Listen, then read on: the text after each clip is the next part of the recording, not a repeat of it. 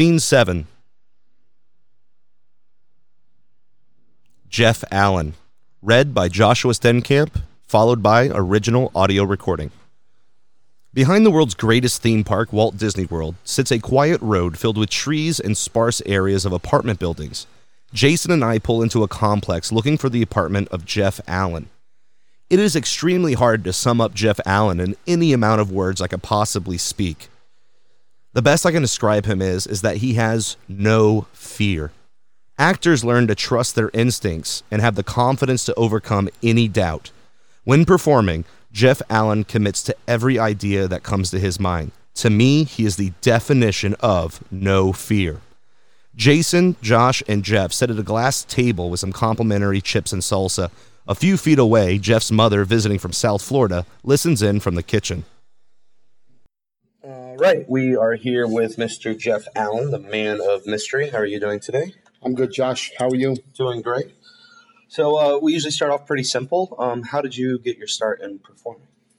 My mother and father, they performed in the 1970s. They did a mind reading act, and they did a school show integrating magic and nutrition. That was my mom, and my father integrated magic and art. He was an artist. So they both went to elementary schools and high schools, and I was brought up in the business. My father found a magic book in a dumpster in the 1960s in Brooklyn, New York, and that's how he got started. And I used to crawl around Tannen's Magic on 1540 Broadway, and my dream was to work at Tannen's, which I did when in 1989, so for a little while. But that's basically how I got my start in magic, just learning from my mom and dad and being around it. Nice. You have a character that's called the Man of Mystery. Yeah. How did you come up with that character? 1999, I was performing shows at different hotels and birthday parties, and I was a fun magician, and for the kids and the adults, and everything was fun. And then I started to want to express my humor, the same humor I had when I was around my friends privately. I used to have tell puns, and I used to be strange around my family. And I said, I'm two different people. I'm strange when I'm around my family and my friends, and I'm getting laughs. But when I'm in front of a birthday party, as a birthday party magician, I'm a whole different person. Right. I miss the fun man, you know. I wanted to see if I could integrate the weird guy into a magician, and not just perform for kids, but perform for adults. So it took me a while. 2000,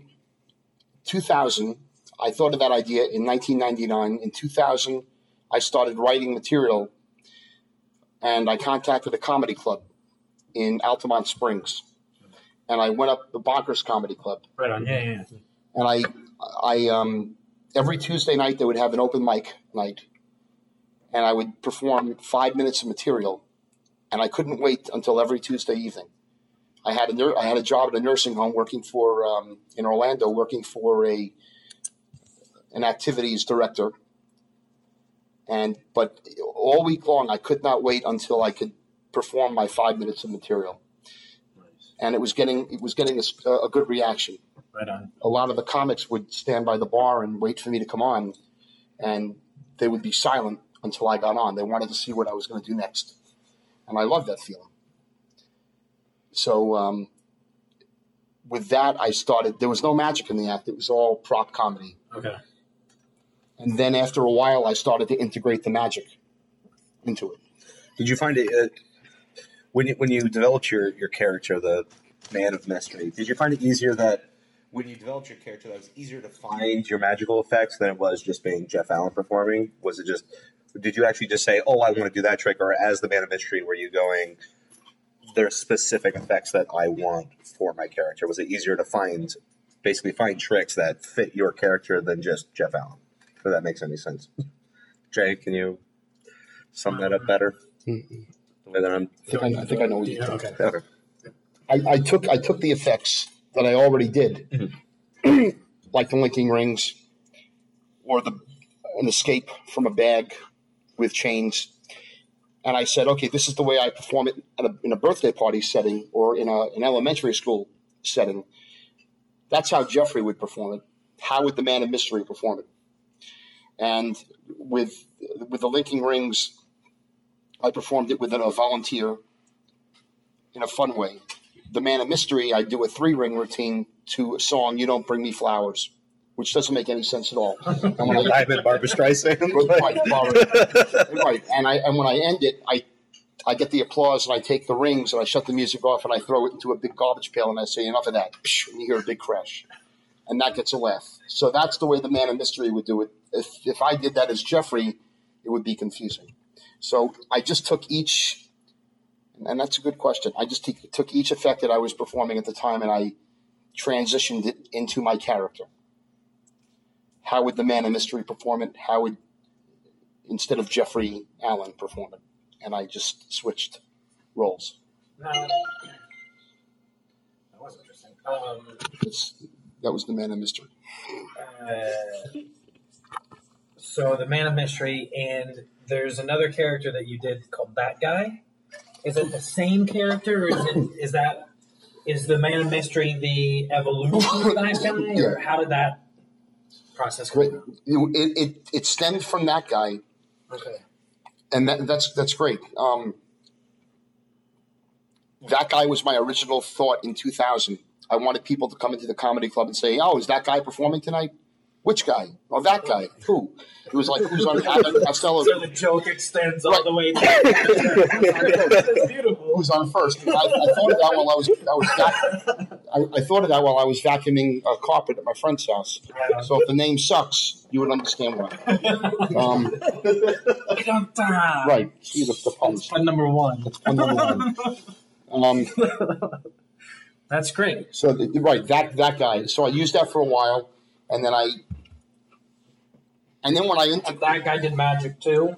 That Guy did no magic. The only thing I did was the linking rings in the act, and it had no real fit. It was done to a disco song that had a very mysterious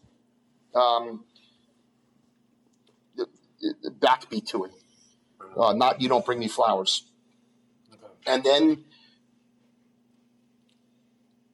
I could tell you when I switched over, if you want to hear that question, if you want to hear that answer. I was still performing.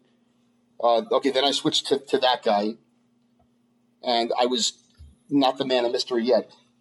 I walked into Daytona Magic in 2007, and Harry Allen asked me to perform. Asked me to if I wanted to perform at the contest. And I said, "Well, I don't have any magic," and I didn't have any magic. He said, "Well, why don't you take some of the comedy stuff you have and then add some magic to it?" And I got a pen and piece of paper, and in the shop I stood for like maybe 2 hours and wrote down my transitions down. The wall that you helped me build, if you remember the wall, had a wall with 10 bottles of beer, and I would smash them. I think you remember. I have it on video, and that's the way I did my comedy act. How can I take those bottles of beer and make it magic? And then I said, well, if the bottle moved, if the bottle fell, if I vanished the bottle, that would make it more magical. So those are some of the ideas I came up with in those couple of hours at Daytona Magic. And then in 2008, I entered the contest, and I won first place. There were only 4 people, so it was not like entering FISM contest. I was proud, but the person who came in second was Michael Trix. So I was glad, and he's wonderful. So I was glad that I at least had some substantial competition.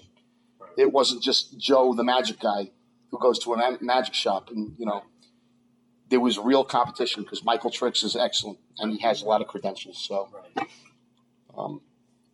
I'm glad that we competed against each other. Is there anything that you do before you walk out on stage to get yourself into your character? Mm-hmm. I say to myself all the time, there's one reason why I'm performing, one reason, and that's to expose people to my way of thinking. Whether they like it or if they don't like it is irrelevant. The main reason I'm performing here tonight is to expose them to something different, the man of mystery. I'm not here to please the audience. I'm not going out and saying, good evening, ladies and gentlemen. How are you this evening? Tonight I'm going to show you some magic. It's like a piece of artwork.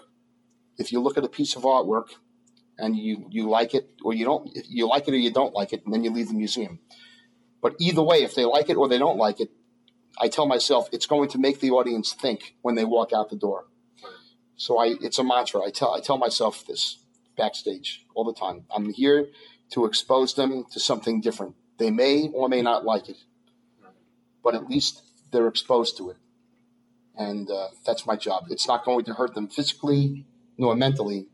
I'm here to expose them to something different.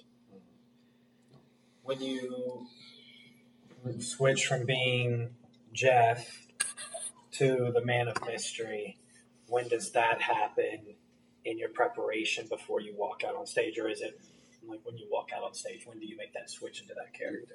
When I put my trench coat on. Trench coat, right. When I put my jacket on. And when I put my mask on. And when I put my hat on and my gloves. I can't do the show. My mother said that the trench coat looks very hot on you. You don't need the trench coat. And I said, yeah, I need the trench coat. The trench coat is part of me. It's like I can't do the act without my trench coat. Just like I couldn't do my kids show without my sparkly vest. Right on. You know, I felt like I was in a fun atmosphere. I can't picture David Copperfield in plaid. Right. You know? It's a great analogy. Yeah. It's a great way of looking at it. I can't. Can you picture, Doug Henning in a Business suit. Yeah, it just doesn't fit. Yeah, it's no. David Copperfield dressed as Matt King. It doesn't. Right, It doesn't work. Yeah. Right. Everybody has their own. And when kids go to school, they have a dress code. There's a reason for that dress code too. There's a reason. There's a reason that they have black tie affairs.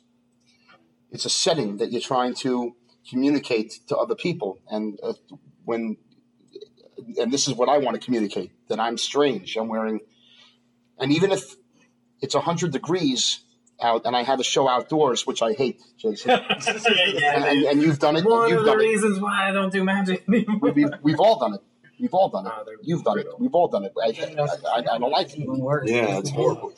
This is my interview. Stop it. We're gonna leave it in. This is a live No, podcast. no way to talk to your mother. This is a live podcast. This is a live podcast. This is going out. Take that. This is Chris Kenner's listening. Chris Kenner's listening. Right. I'm kidding. How long? I love you, man. You know that. How long did it take you to find your costume? Did you go through different clothing, or was it just you found the trench coat, you found all these pieces automatically, or did you go through a process like this didn't work, that didn't work, or did you? I mean, how long did it take you to find your character's clothing? First, I wore. Good question. All black. And Was that a conscious decision, or is it just like, I don't know where this is going kind of thing? that's all I have in my closet. Yes.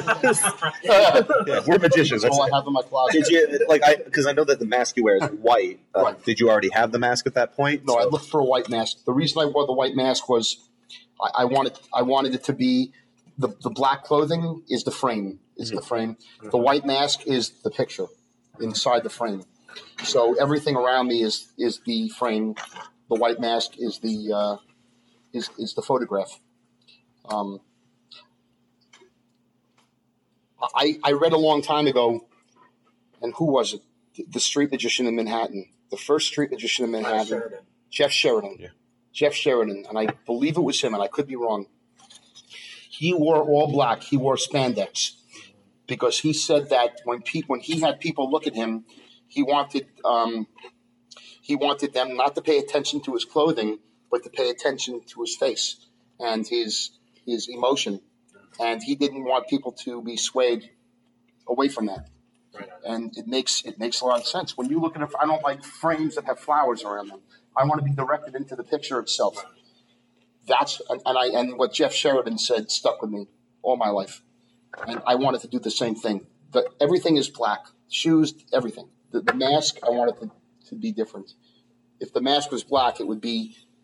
I want the mask to stand out. How important is music in your show? Because I know that you're an accomplished pianist. Appreciate that. I mean, when you have music in your show, do you do it for a specific reason? I mean, is there a conscious decision of, do you listen to constant music? You go, I know exactly that it sets the tone. I mean, how much has music helped your magic? Music, we were talking about this. Music is everything. I've done this show with music. I've had my music fail on me. A week ago at Wonderworks, the music shut off right in the middle of the show. It was my stupid fault because I forgot to charge the the MP3, and I plugged it in and I forgot to turn it on. The audience didn't know. I knew, and I knew what I was robbing the audience of at that moment. And I'm sure you've been there and you've been there too. So it's nothing new. Music is everything. I've had people come up to me after my show, not a lot of people in my life, but a few people and a handful of people, and say, wow, the music selection that you have is really, really, they're good choices. Right. And I'll tell you, I always loved music, but who I learned it from was Copperfield. I'm not using his music. Right. Unlike other people. But I can feel the highs and the lows. And music is everything to me. Music, I tell you, it's 90%, maybe even 95% of the show. My magic, I don't do great magic. They're good effects. They're not. I don't think anybody's going to walk out saying, "Oh, I remember that effect. This effect or that effect." I don't do great magic. What they're going to remember, I want them to remember, and I mean this. I want them to remember the whole experience, the whole journey from the beginning to the end. The music plays. The music is going to bring them on a roller coaster. So, I hope I didn't digress, but yeah. No, that's perfect. When you're coming up with new ideas and new jokes, are you constantly writing them down, or because when I come up with a show, I constantly listen to music, because music to me gives me the inspiration to come up for an effect. I hear a music, that makes me think of a floating light bulb. I really want to do it to that song. But when you're coming up with, are you constantly writing down ideas? Is it just something pops in your head and you start writing it, or how does that process work? I think of it. I could be sleeping. I could be whatever, walking around Disney. I could be driving. I could be listening to a talk show. And if I really feel that it's a good idea, I'll write it down. If I feel that it's going nowhere, I'm not going to write it down. And I know I should, because that can stem to something else, and you can brainstorm that idea. But I know when I have a good idea. I know because I feel it. It's like getting a gift it's like getting $100 in the mail from somebody. And that's, when I came up with the brick wall, I was walking around. I was in the nursing home with the bottles of beer, and I was working, and I said, what can I do with this? What can I do with bottles of beer and the bottles of beer on the wall? And when I came up with that whole idea, it was like I got a $100 bill in the mail, and you could feel it. I wrote it down immediately, and it led into something. I try not to force anything anymore. If it's not good, forget it. I know when I have something good. Right. But if I know that I have something good, it's different from when I try it out in front of an audience, because I tried something out last week, an idea that I came up with riding in the car. It didn't get any reaction. Now, the audience, I think, they were a little flat. I'm going to try it one more time on Saturday. If it doesn't get a good reaction, I'll try it one more time on Sunday. If it's done, then I threw it out of the show. I'll try it 3 times. Right on. That's great. That actually answered one of the questions we usually ask. Oh, really? Yeah, because we ask. Am I digressing away from what you're asking? No, not at all.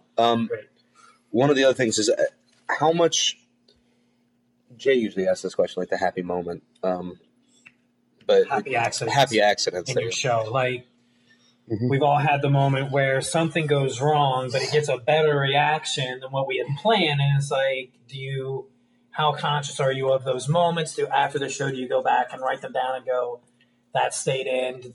I'm assuming that's happened just from you shaking your head. You were there, I think, at Wizards.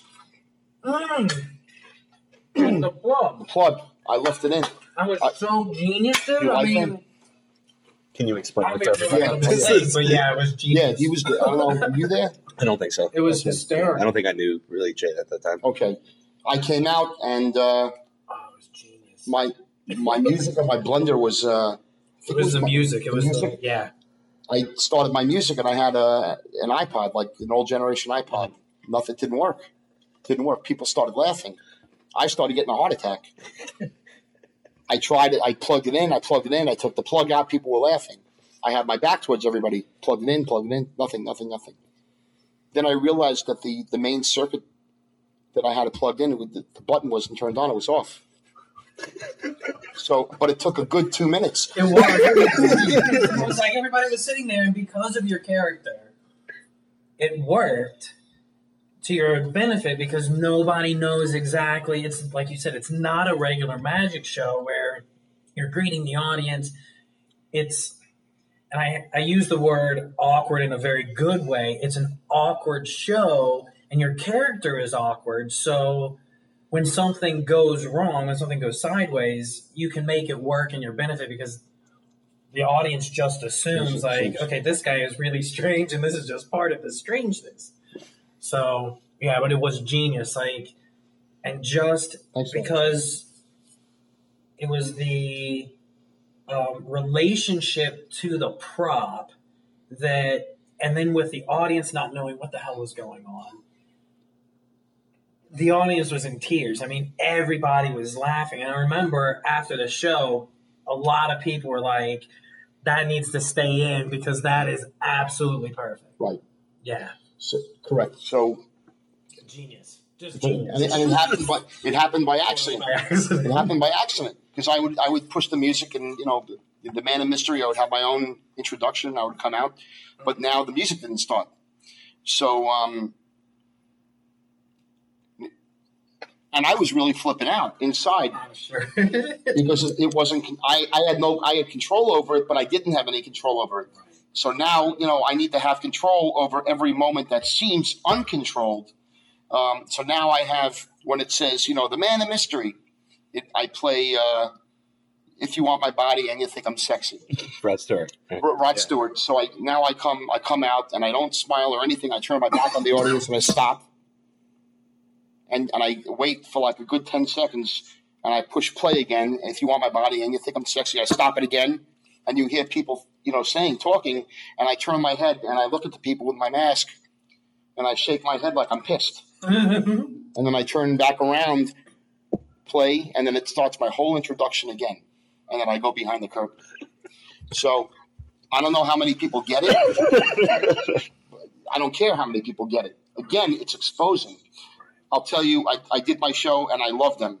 And I won't mention their names. I won't mention it. Off of this I will. But two magicians were at my show, and one of them said, your opening is very good, but when you have trouble with the music, it looks very unprofessional.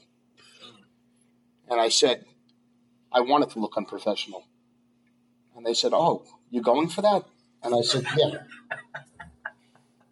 So that's what I'm going for. This is what I'm going for. I'm going for awkward. No, I think Jay and I have had conversations, and the best way to describe and whoever, when you read the book, list it, literally look up Jeff Allen. It's you're an Andy Kaufman magician is the best way that we can say it, is that you are an Andy Kaufman type magician. And it's, if people don't get the joke, it doesn't matter, because a lot of people will get the joke. A lot of people will get the joke. Yeah. I hear kids in the audience say, oh, I get it. A lot of the puns. I don't want to be a kid's magician. Right. I really don't. And I love kids. I love kids. I don't have a kids show that I do also. But when I hear kids, when I take a head of lettuce out and I say, let us do this, and a kid says, I don't know if you remember that, and a kid says, oh, I get it. It's a head of lettuce. I feel good. Because when I was that age, when I was 5 or 6, my mother and father exposed me to stuff that was different and weird. I don't think that, and I'm probably going to get a lot of flack for this right now, but you know what? Fuck you. Excuse me, I love you. We have interviewed the amazing Jonathan and a lot of people. You can curse as much as you want. We are not editing any of this. No, okay. I'm going to say it. I want to say it right now. I think a lot of, and this is, I'm dead set on this right now. I think a lot of parents out there don't expose their children to stuff that's different. They expose them to things that are norm, that are strictly within the norm. iPods and iPads and television and miniature golf courses and the theme parks that are controlled environments. Malls. Not participatory. Yeah. Right, not participatory. You can't help it. Right, so no, I know she's from New York. Don't worry. The book will say interview with Jeff Allen and Mom. And Mom. Yeah, we'll put that in there for you. Let me write that down. Jeff Allen. You and my father exposed me to art museums in Manhattan, to street performers in the Village. We went to in art. My father was an artist. They took me to 7 years old in Manhattan. Annette Lombard. He took me to her house, and we walked. You'd have loved this. We walked into her apartment, and she was having a party. She was an artist, very eclectic person. She had paintings on the ceiling. Oh, wow. On the ceiling. She lived in a loft. She lived in a loft in Manhattan in the 70s. On the floor, on the ceiling. I've never seen a painting on the ceiling before. Wow. You know, and I think parents need to expose their children to eclectic experiences as well as the norm, so they can pick and choose. But to me, life is boring if you have boxes. If you're in a box, waves, I think are more exciting. And again, it doesn't have to be a wave that will hurt you mentally nor physically, but a wave that you can choose your own way of thinking and say, wow, this was really different, or this was not for me. And it goes back to when someone walks out of my show saying, this is really different, or this was not for me. But expose people to different ways. Take them to restaurants. Why do kids, someone once I heard at a restaurant, a woman complained to the manager, you don't have enough kid foods on the buffet. And it was a Chinese restaurant. You don't have enough. What are kids' foods? When I was a kid, I liked Indian food, Thai food. I didn't like chicken fingers. Why did chicken fingers have to be kid foods? Why can't children experience different foods? Right. You know, why expose your children to different entertainment, to different foods, to different things, and let them see the world in different ways. It doesn't have to be this way. You know, one of the questions I was about to ask is, what advice do you have to the next generation of performer? And I think you kind of summed it up with that, is just go out of the box, go out of the norm. Correct. It bores me to be with a lot of people. I'm not gonna lie. I'm not an elitist. I'll talk to anybody, but I'll learn something more from a homeless person who's at a gas station. And I say this in my show. Anybody ever hang out at the gas station for a couple of hours? I hung out at Christopher Tracy and I hung out at gas stations for like 2 hours. We talked to people. We got coffee.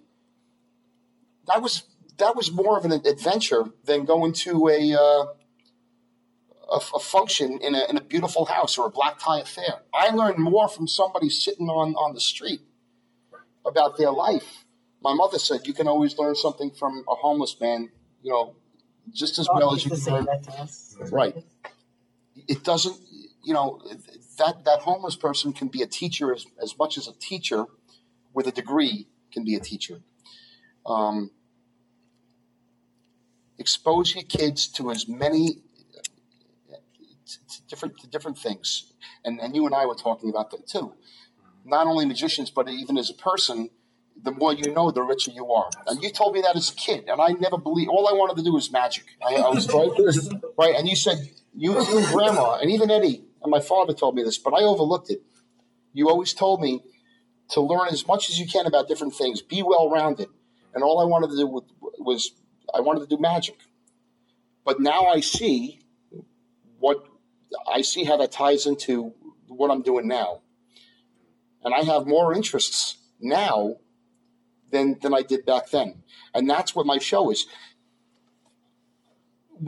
I think I want to describe when people say, well, who are you like? And I want to say, well, I'm a combination of my past, present, and future. Because I've seen people on their brochures. Well, he's a combination of Gallagher and this guy and that. No, I'm a combination of my childhood, my mid-adulthood, and now. I'm not I don't want to be like anybody else. Kaufman, you could describe me as Kaufman because of that sense of humor. But who are you like? That's such an obvious question. You like Picasso? You're an artist? Who do you paint like? You have 2 ears. You like Van Gogh? No, I paint like myself, and I'm a combination of my childhood, my teenage years, and my adult years. That's who I paint like. I'm me. That's a beautiful answer. Yeah. Be yourself. Be yourself. Yeah. Screw everybody else. Buy a trick, take the instructions, throw the instructions out, learn the mechanics. You've done it. You've done it. Yeah. I love you, man.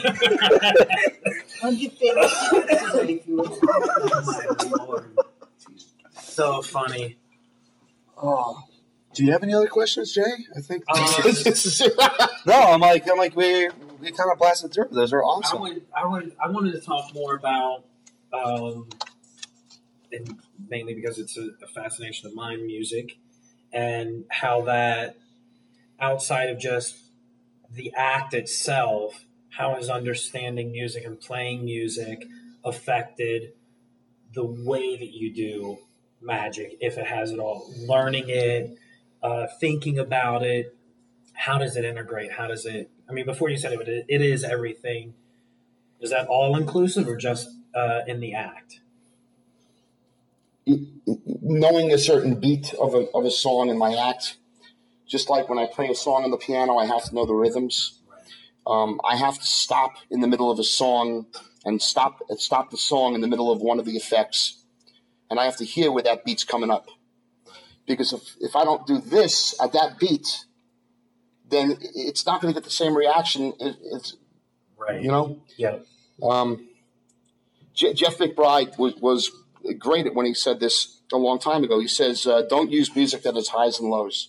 Use music that's steady, because it won't, and that's brilliant, because then you can't really, there's no highs and lows, and at any moment when you want something to happen, it's not going to coincide. It's just going to be straight, and that's great.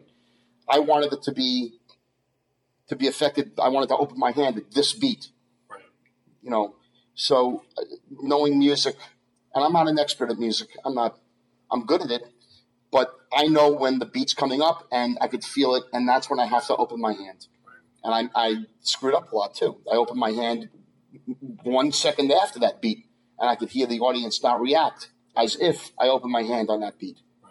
So I have to feel the music, and I have to translate that feeling into my into what I'm doing for the audience, into my actions. Translate the music from my emotions into my actions. Your show is, coinciding with music, is your show scripted and performed perfectly, or do you have a lot of room for play? It's scripted. It's from 1 to 10. Everything is scripted.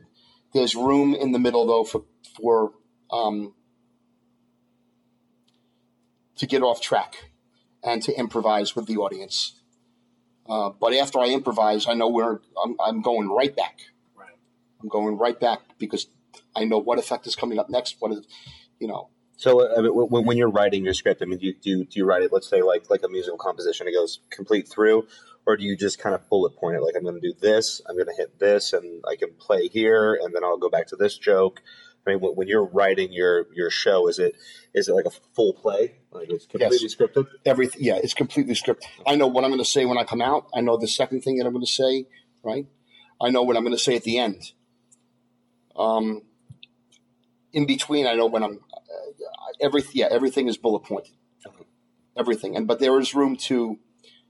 If you relate to the audience, right? There are many times that yeah. Because you know the show so well, you're able to veer off track a little bit and go right back to it, basically. Right. I can veer off. I veer off track a lot. When you're working in new material, right? Are those the spaces that you allow to work in new material, or are you taking pieces out and going, all right, I'm going to take how does it, I don't want to put words in your mouth, but how do you integrate new material into your show? It has to. First of all, I'll be honest with you. I'm afraid to integrate new material right now. Right on. I'm totally afraid to integrate new material. Because right now you said you were doing a new effect or a new joke or something in Wonderworks. Right. Did you take anything out to put that in, or are you just kind of adding it into? I'm adding it into a space where it was blank. Okay. Where it was blank. And I had a feeling that it will fit on Saturday. The audience, the gentleman that I chose the wrong person. He wasn't comfortable on stage, and I respect that. And he wanted to get off the stage, so I had his uncomfortableness with my new joke at the same time. Have you been through that? Yes. Yeah. Totally. Okay. Totally. And I met him in the alley after. Taught him a thing or two. I taught him a thing or two about new jokes. And you gave him a free ticket to the Saturday show. Saturday show. So hopefully he'll be better. Give him a mask so he wouldn't be sick. But it was my fault. I don't know. And that's another thing is choosing volunteer. Gosh, that's a whole other book. Choosing volunteers. But yeah, to go back to you, the space where it was blank, that's where I added the new joke. That's where I added it. So I knew that there was a space. All right, let's try this joke. And the joke was actually a callback to something else. Right on. Nobody caught on to that callback because I think that he was so uncomfortable. The focus was on him. The focus was on him. Yeah. Right on. But I'll try it again. And I'll try it again 3 times. If it doesn't work, it's done. And it's okay. If it doesn't make it a bad joke, it just doesn't mean that it's working in that act. That's all. Or it does mean it's a bad joke. Do you feel that the pieces that you have now, since you're kind of afraid to work in new material, do you feel that the pieces are complete in your show, or are you you're happy with where they're at and you're happy with how the whole thing is working together and you're just refining now? Or, yeah, so you feel like you're there? Yeah, I'm happy. I'm refining. I don't need to add any of it. I haven't bought a trick for a long time. Right. The only thing I'll buy is a change bag, something I'm using already. Right, just to replace. Yeah. Right. I'm happy with what I have. I want to. There's one piece I want to refine, but I think it's worked. The more I think about it, it's working. But I want to refine it even more. Right. But I think the more I add or take away or add, which I used to do a lot, right? I used to. I want to try this. I want to try that. I want to try this. I could never get to where I wanted to be. Right on. I mean, I've been doing this same act now for 2 years now, or 2 or 3 years. Okay. If I keep on doing this act, it will be refined. Right. It will never be perfect, because each audience is different. Right. And I think the audience is a lot to play. Sure. And I'll be honest with you right now. Again, I think that the customer is not always right. And I think there is such thing as a bad audience, because people sometimes don't want to be at your show. They're there because of a group of people. They don't like magic. They don't like entertaining. There are people. Alcohol plays a big a part in when people see shows, no matter how drunk they get or whatever. I've been to comedy clubs. You've been to comedy clubs. You know that when I stepped on stage for the first time a long time ago, a woman yelled something to me. It broke up my whole act. It broke up the whole mysterious atmosphere that I wanted to create. You know? So I really honestly think, and a lot of people aren't going to like this, but yes, there is such thing as a bad audience. It's how you handle your situation within that time. And there's also a bad entertainer. It goes both ways. The customer is not always right. There are customers who will lie. There are customers who will try to get something for themselves. Just like there are people in an audience who will try to get your goat and make you go off track. It's how you handle yourself on stage.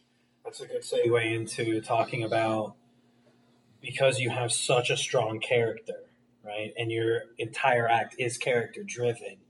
How do you handle, and we'll call them hecklers, people that want to try to take away the control that you have? How do you handle that as the character? Okay. I keep things in the back of my briefcase, cooking recipes, and a few other things that I'm going to keep. I'm getting more and more ideas. There are things that I say. If a heckler, sometimes you don't have to say anything. It's just it's a look. If somebody heckles you, I'll give you an example. That I was at a comedy club in 2003 in Valdosta, Georgia.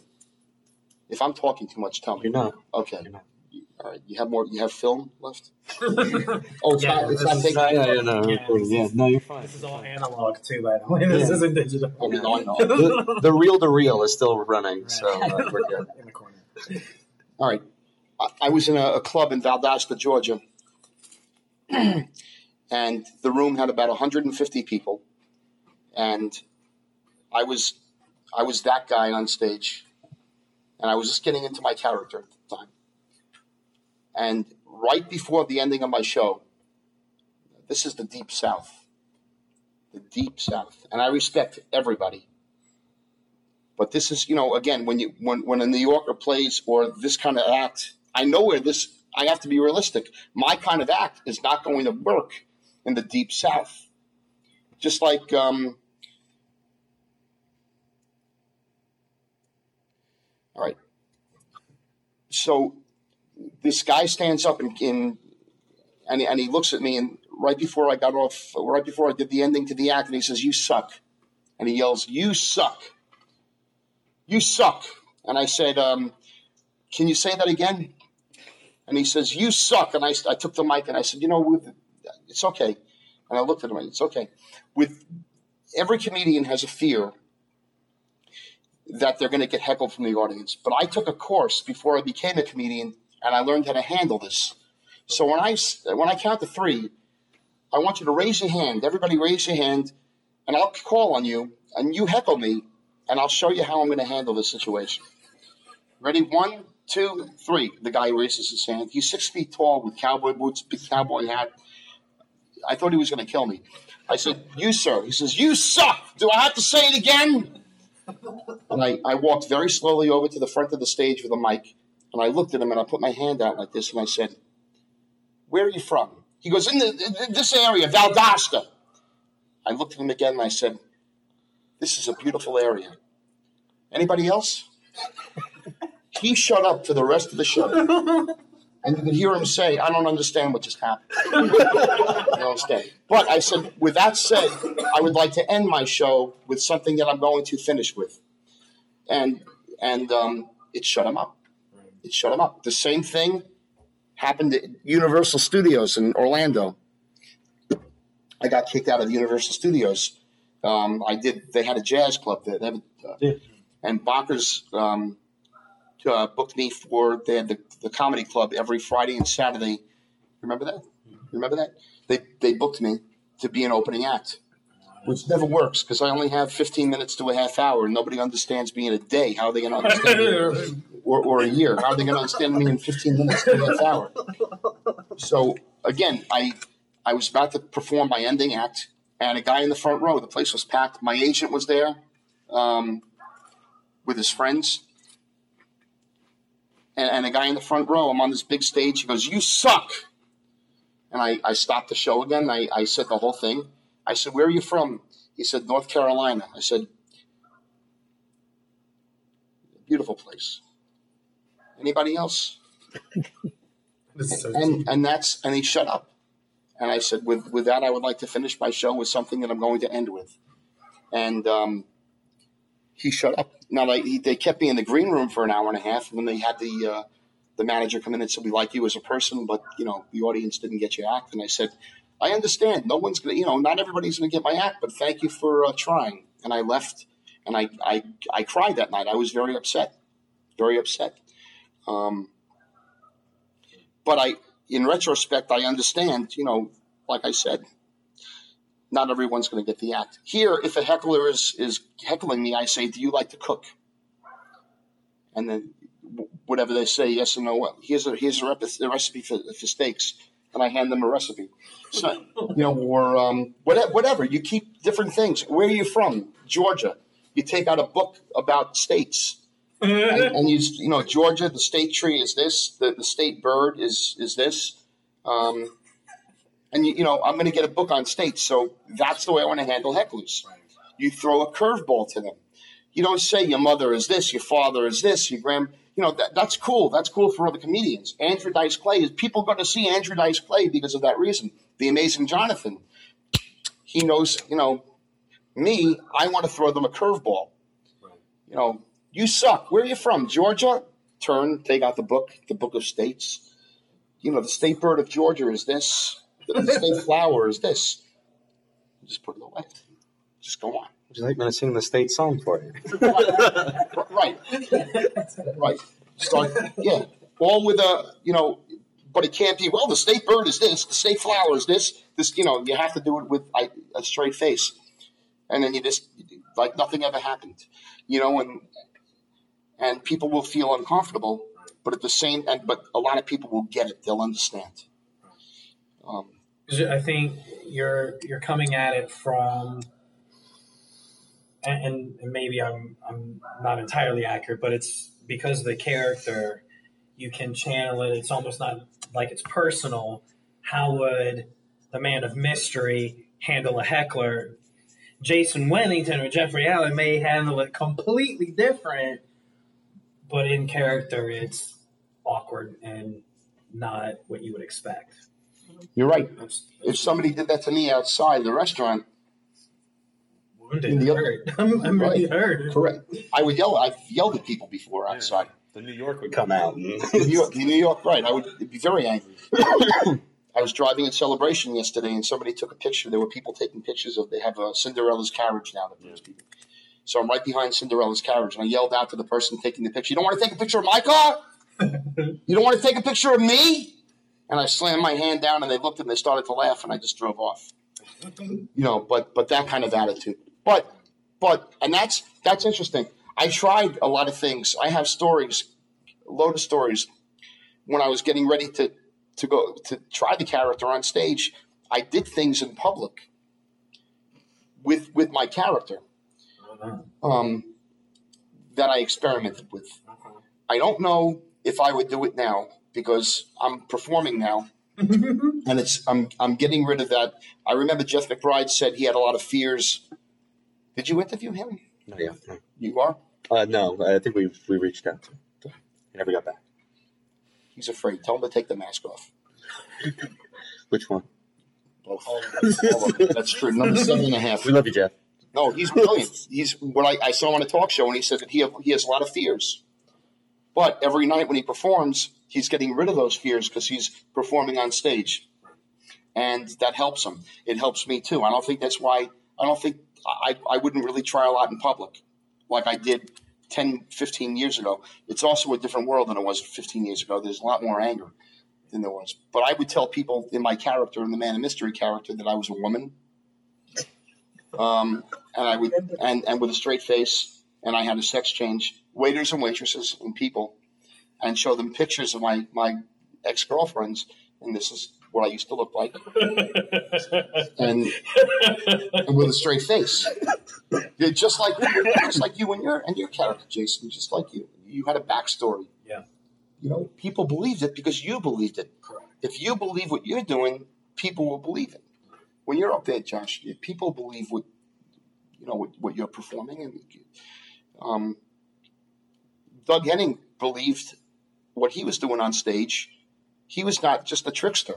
It really came through to the audience that he believed what he was doing was real magic. That is what translated to the audience. You can tell that he had heart. David Copperfield, Richie Artie. The greats. The great Richie. You want some more Sprite? Please, that would be awesome. We'll pause the interview in a second. Do you want some more? Just keep talking. I'll take a little bit. Pause.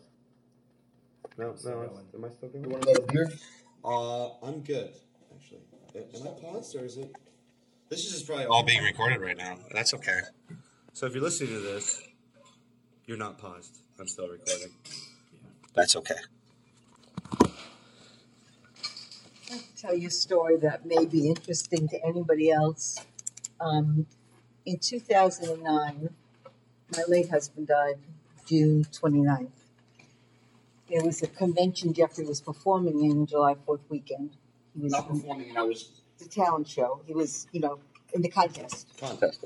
My late husband used to say to him, I'm sorry your mom's not going to be able to go with you because he was so sick. But he died in time, and after the funeral, I went to Nashville with him. And he got on stage with his beer bottle trick. Yeah. Didn't work exactly right. It worked. Nobody knew didn't work right, but I knew it didn't. The sound didn't work for anything. Something went wrong with their sound system. This garbage pail in the back of the stage, they thought was a real garbage pail. So it was some garbage. Melanie Muniz, Oscar Muniz. Yeah. I think you're welcome. I think her help is throwing shit into it. So, and I'm sitting in the audience. I'm back to the sound people, but they can't get the sound working, and he's out there. And the show ends, and Jeffrey goes back. I go backstage, and we go outside, and there was a dumpster. And Jeffrey said, "I'm taking this ball, and I'm dumping it in the dumpster. I want to go home." And I knew he was real upset. I said, "We're not going home. I paid for dinner tonight, so we're going to the dinner." And it was so I don't want to be wonderful. seen by anybody. He was so embarrassed, but we stayed, and people were telling him how great the show was. Richard Ford J? Yeah. Okay, he came up to me, and he does an act with a telephone booth. And he does a nice act.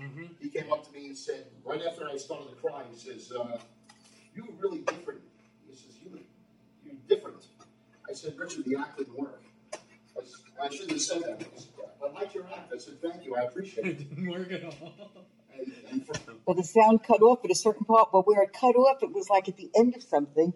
So the audience didn't know there was supposed to be sound for the rest of it. We're our own worst enemy. We really are. We are. But so we stayed that night for dinner. Next day, and then the day after, I think they had the awards at the Opera House. I'm sitting in the audience, and Jeffrey's outside smoking at the time, and they say, "Is Jeff Allen in the house?" So I think, okay, they're just going to apologize to him for everything, which they did. But then they said to him, every time I think of it, I'm going to cry. They say to him, "We want to award you the, oh my God, what's his name? That's the award sitting on his coffee table. He was the, oh, I'm blank. That was in existence for about 5 years. Nobody had ever won it. It wasn't a Carol Fox Award.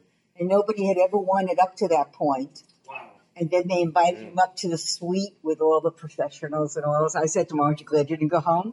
So you just never, people shouldn't get so discouraged because you never know what somebody else might see. Right.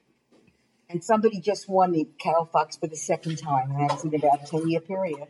Wow. Yeah, it was cool. I freaked out. So I sat next to There's this. so many moments. I mean, so many times after shows, myself, other people, I think it's part of the performers, our characters, just as we are people, that we are our own worst critics and we get down on ourselves because we know what we're trying to get to, what we aspire to be, And if we fall short of that perfect ideal in our minds, and we're like, oh, because like you said before, I know what I'm gypping the audience out of. I know what I'm robbing them of. And yeah, it's like there's been many times where I've looked at my case and I'm like, I don't even know why I decided to go into magic. Why was I a performer? This all just is going to go out. And then, I have a show to do in 30 minutes, so I better get back on stage. Right. That kind of thing. So, yeah, I think we are our own worst critics. And I think that makes, and just seeing you over the years and how you've evolved, that you're constantly working and you're constantly thinking about your act, that you've never gotten to a point where you've stopped and go, I'm good as it is. Like you said, it's always being refined. It's always being worked out. That's awesome. Thanks. No, I think the person who says they're good, my act is good, I'm stopping. I think, first of all, that's arrogant.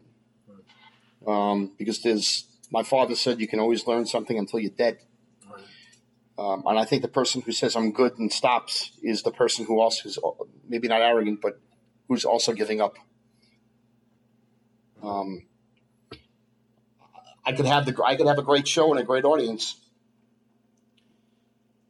and it's happened many times. And I could drive home and I could say to myself, "Wow, I'm the best." No, I'm not the best. The planets aligned. It was a great audience. They were into it, and I was into it. The energy was there.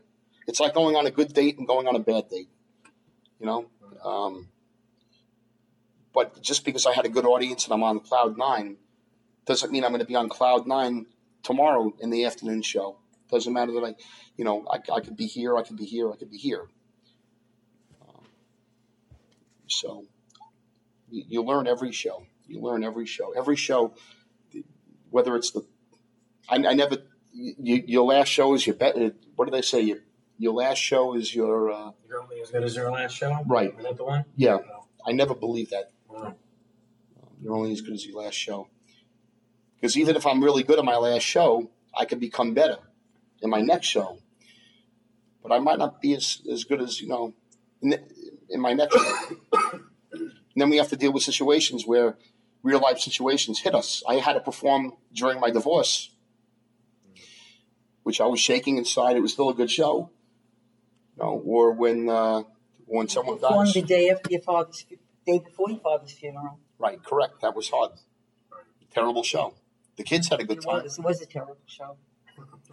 But the kids, it was a birthday party. It was a dead audience. But the kids didn't know it. They had fun. Right. I knew what kind of show he does. I knew it was a terrible show.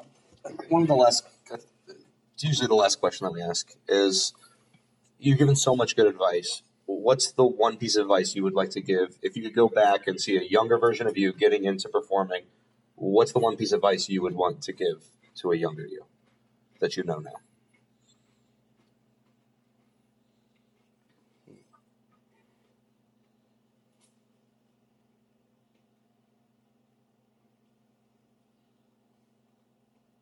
Wow. I know you know.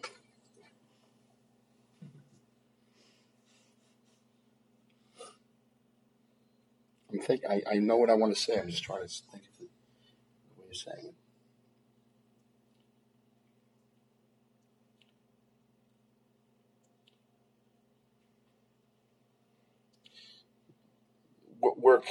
Work as many different situations as you can.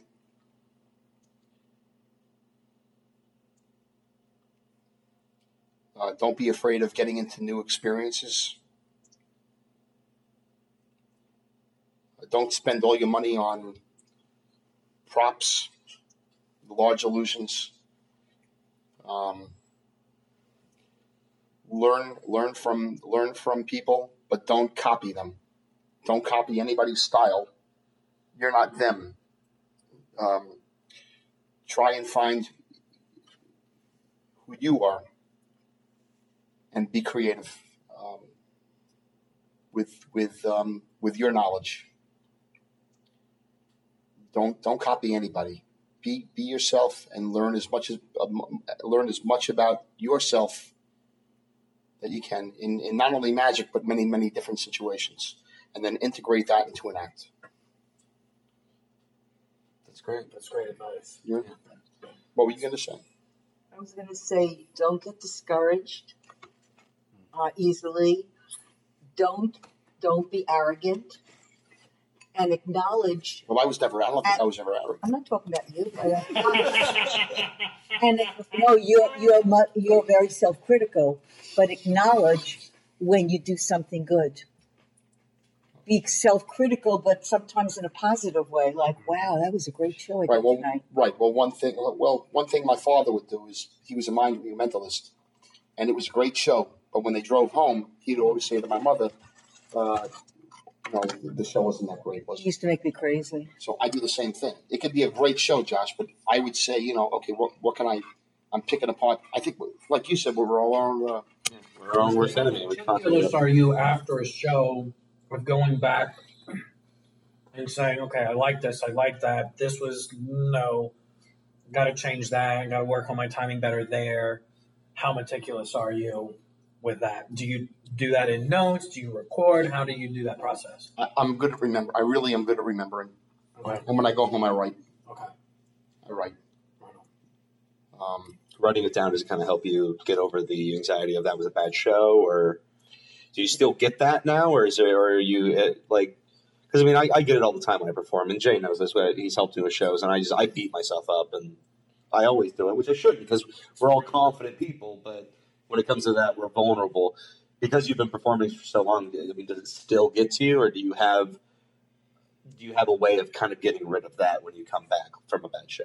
No, I'm still like that. Yeah, I really am. It could be a great show, and Copperfield said this too in many interviews, and I do it too, and maybe you have it. The whole audience could be cheering, and one guy in the audience could be like this with his arms folded, looking at you like you're from outer space, right. And you're going to concentrate on that one guy, and say, what can I do to help him? But I have to constantly remind myself about what I said backstage, and I think that was the first question. Right. To go back, I'm doing this to expose people, whether they get it or not doesn't matter. To make them think is the main reason. There have been many people that I've seen who sit like this in my show, and come up after and say, "I really enjoyed your show. It's happened to you. It's happened to you." That blows me away. That says I say to myself, wow, I judged. I can't believe I judged. I don't like to judge anybody, but I guess I'm human. I judge. We all judge. But yeah, I still get down on myself. Oh yeah. But when I go home and I write what I could have done different. One other thing that I would like to give, if I can go back to this, yeah. If I could give myself, if I could give my younger self advice, is no matter how good, if a show is really great, sometimes you feel on top of the world. You feel like you can try anything, any joke, any and it would have worked with that audience, but it's not going to work with the audience next time.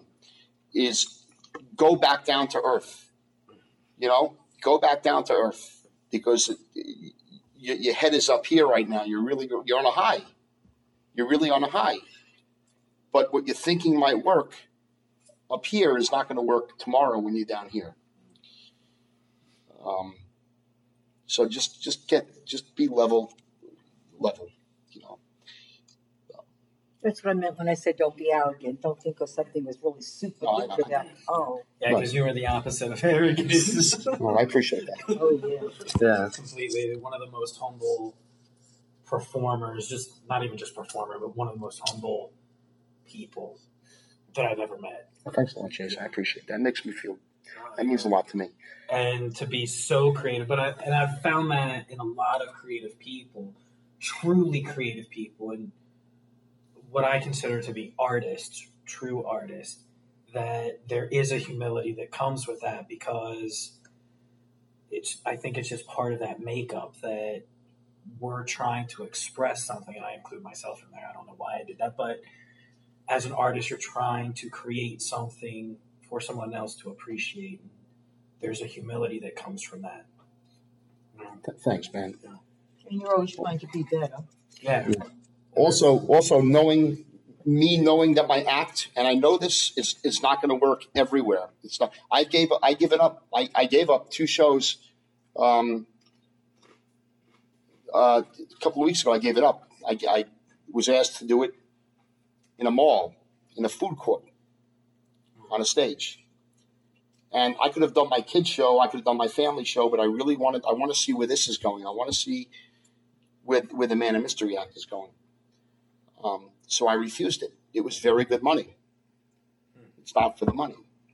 Right. I mean, the money is good, but I refused it. Just didn't fit your character. It didn't fit the character. I was not ready to do a show in a food court where you have, people walking behind you, and there's no atmosphere. There's no atmosphere. I hate performing outside. I've done it. We've all done it. If they say, "Can you do your show outside?" No, I can't. And it's not an arrogant thing. I know that my show will not work outside. I know my show will not work for little kids. I know my show will work for 6, 7, 8-year-olds and up, not for little kids. In a room where it has 4 walls and it's contained. It's controlled. It's in a controlled environment, right, Josh? I know where to say no and yes, but but that took me a while too. I don't want to be out there saying yes to everything. And it's good, again, to learn different situations, but you also have to know that you have to know what your standards are too. And that's not an arrogant thing. I think a lot of people would look at that as being arrogant. I once went to a hotel in Orlando, and if I'm digressing, tell me to stop. If you have, okay. I was going to do my show at a hotel in Orlando, and they wanted to, the first night they wanted to put me in the game room. I said, no problem. Can you shut the games off? Because they were bleeping and making noise. Oh, we can't unplug the games. And I said, well, I need another room to perform my acting. I mean, my room, I have music and everything. Well, we don't have another place. I told them this over the phone when I called them and booked the act. They knew this.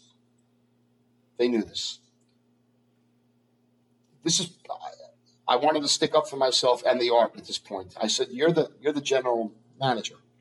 If you have a meeting, a business meeting, would you have your meeting in the game room with the games bleeping and making noise? It would not be a great place for your business meeting and kids coming in and running in and out. This is the same thing with my act. I said, I'm not a star, but I need a controlled environment for the audience to enjoy the act. And they understood. Right.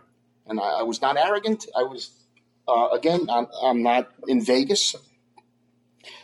But in order for me to be successful with my act with the audience, I needed to have that. And they moved me to a room where I did have that controlled environment. Jay and I have talked about that. It's when you're building the character, it's finding your niche and where you can work and where you can't work, and figuring out what your journey is and where you're going to be performing. So, no, that's completely agreeable. How small of an audience do you think that your character works for? How big of an audience do you think it could work for? I've worked for 2 people. And the night that I worked for 2 people, 2 magicians came to see me. So after that, I stopped advertising it on Facebook because I never knew how many people were going to come. And it was a good show. These people, they saw me before, they liked it.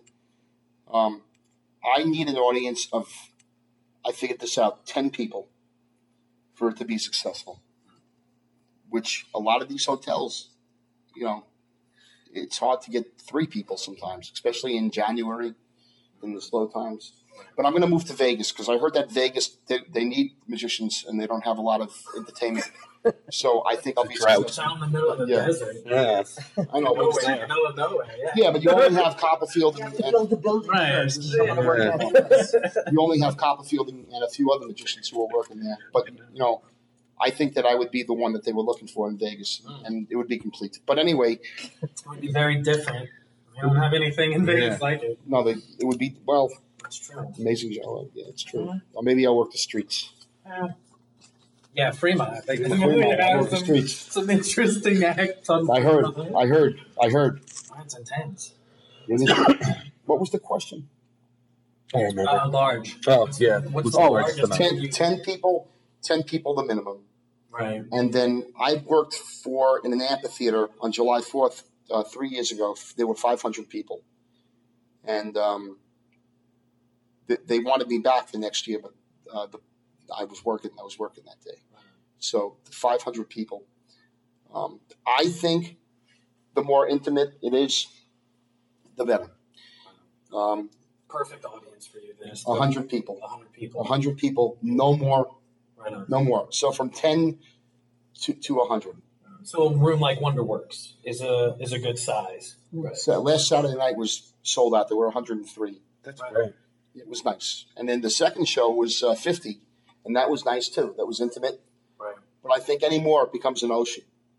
And for an ocean, I don't have the act for 500 people was for an ocean. That was difficult, especially outdoors in an amphitheater. Mm. You know, I ended up. They wanted 45 minutes. I ended up performing 90 minutes. You know, I was sweating my ass off. Dude, that's intense. But we've all done it. Yeah. What's the I don't know how to put this. Like, what would you consider the worst venue that you've worked? The worst venue? The worst venue where you thought this is totally gonna work, and then you got there and you're like, this is totally not gonna work. In a tent, on a grassy field where it started to rain and there was mud, and the rain got in the tent, and they wanted me to set up my stuff. And did you do the show? Nobody came to see the show because they were running because it was raining. Raining in mud. Right. So I ended up. I said I'm here. I'm walking around with my trench coat in the rain and my mask, saying, "I'm the man of mystery. My show is going to be under the tent in about 20 minutes." You know, and nobody came. And I said, "Well, they're still paying me. I got to do something." So I'm not as good as coins as you are, Jason, or close up as you, Josh. But I grabbed the quarter and I did some close up, and I grabbed my balloons from the car and I put my trench coat away and I just started making balloon sculptures, different characters, and they loved that. But I couldn't. I think that the show. Yeah, that was the one, Right. the one venue, and then any outdoor shows where people are sitting around the pool area. Right. And there were times when I would do an outdoor show at some of the hotels, and they were sitting, and I would go to the microphone with my mask, and I would say, "My show begins in 20 minutes, but I can't start unless there are 80 people in front of me. Thank you." And I would just walk away. And then come back, and there would be 4 people. And I would say, "We're still looking for 76 people." And I would play that up. Right over here, one of the times. So if you put people on the spot, not be mean, but if you put people on the spot in a funny way, I think. Right. I've also been yelled at by people. They also misconstrued my character as rude, which So but again, you can't. That's an interesting reaction to it. Yeah, you can't. You can't change yourself. You learn in every situation. You learn. Some people are not open. When people come to a magic show, they expect this. I was just going to say that actually. Their perceptions of a magic show with the top hat, the bunny, and the wand. Right. One of my friends was waiting online at Wonderworks a few months ago, and he was coming to see me, and he heard these people say, "Oh, I wonder if the magician's going to pull a rabbit out of a hat tonight." And he said to himself, he didn't say to the people, "This is not that kind of show." Right. So You're going to be very surprised. Right. Right. That's great. Some people like it, some people don't, some people hate me. Well, I think that's, when, again, kind of going back to the idea, if you're an artist and what you're trying to express something that's bigger than just a magic show, there's more depth to it. I think you've done your job people walk away. I did not like that, but like you said, you're making them think, and you're kind of forcing them into a perspective, at least making an opinion and having an opinion now. Like, yeah, that maybe never again, but they saw it once, and yeah, you're getting a reaction regardless. Like they're having some kind of emotional reaction to it, and as an artist, I think that's what we're really looking for ultimately. Whether they like us or not, like you said at the beginning, is irrelevant. I don't, that's awesome. Yeah, You're right. It's irrelevant. You went to an art museum with my father a long time ago, and you walked into the art museum, and there were blank canvases on the walls, right? Oh, that was a friend of ours was a photographer. We were also, and he got a gallery only in New York, in the village, that allowed him to do an exhibit of blank photographic paper. He framed them. He processed the paper, put it through the chemicals, but there were no images on it because his thing, and he had some sayings there, is it's in the eye of the beholder. So you looked at the blank thing, and it was whatever you imagined it would be. It was, only in New York would they give him an exhibit, but it was a very interesting, artistic, creative idea. Yeah, that's right. There's a sculpture in my room. If you want to see it, I'll show you on the wall. I made it myself, but it, when you look at it, I can tell you what it means after. But there's many different ways to what it means. So very different perspectives, and magic. People have preconceived notions on what it should be, and if it doesn't meet that expectation, they or what they thought it was going to be, they disregard it. Attention spans today are different from what it was 25 years ago. That's not only with magic; those kind of people are not open to anything. Right. Right. That's why I said at the beginning, I believe that people should be exposed to many different things, and the more they are, then the more they'll understand creativity and life. Right. Really, that life is not what only the things that you live. Yeah, absolutely. That's one of the great parts about growing up in New York. Yeah. or any big city, Chicago. Or any big city, right? But I love New York. New York taught me that. Ways to look at things and so different outlook. Well, thank you. You're welcome. Ladies and gentlemen, that's Jeff Allen, and check him out and look him up. Do what you gotta do. Thank you. Thanks a lot. Man. And his mom. His mom who's visiting from Tampa to help out. After the interview, we sat with Jeff and his mother, chatting about old Magic TV specials and the heydays of Magic. Jeff was kind enough to show us around his apartment to see some Magic collectibles he has acquired over the years. It started to get late, so we bid the Allen family a good night and set off back home.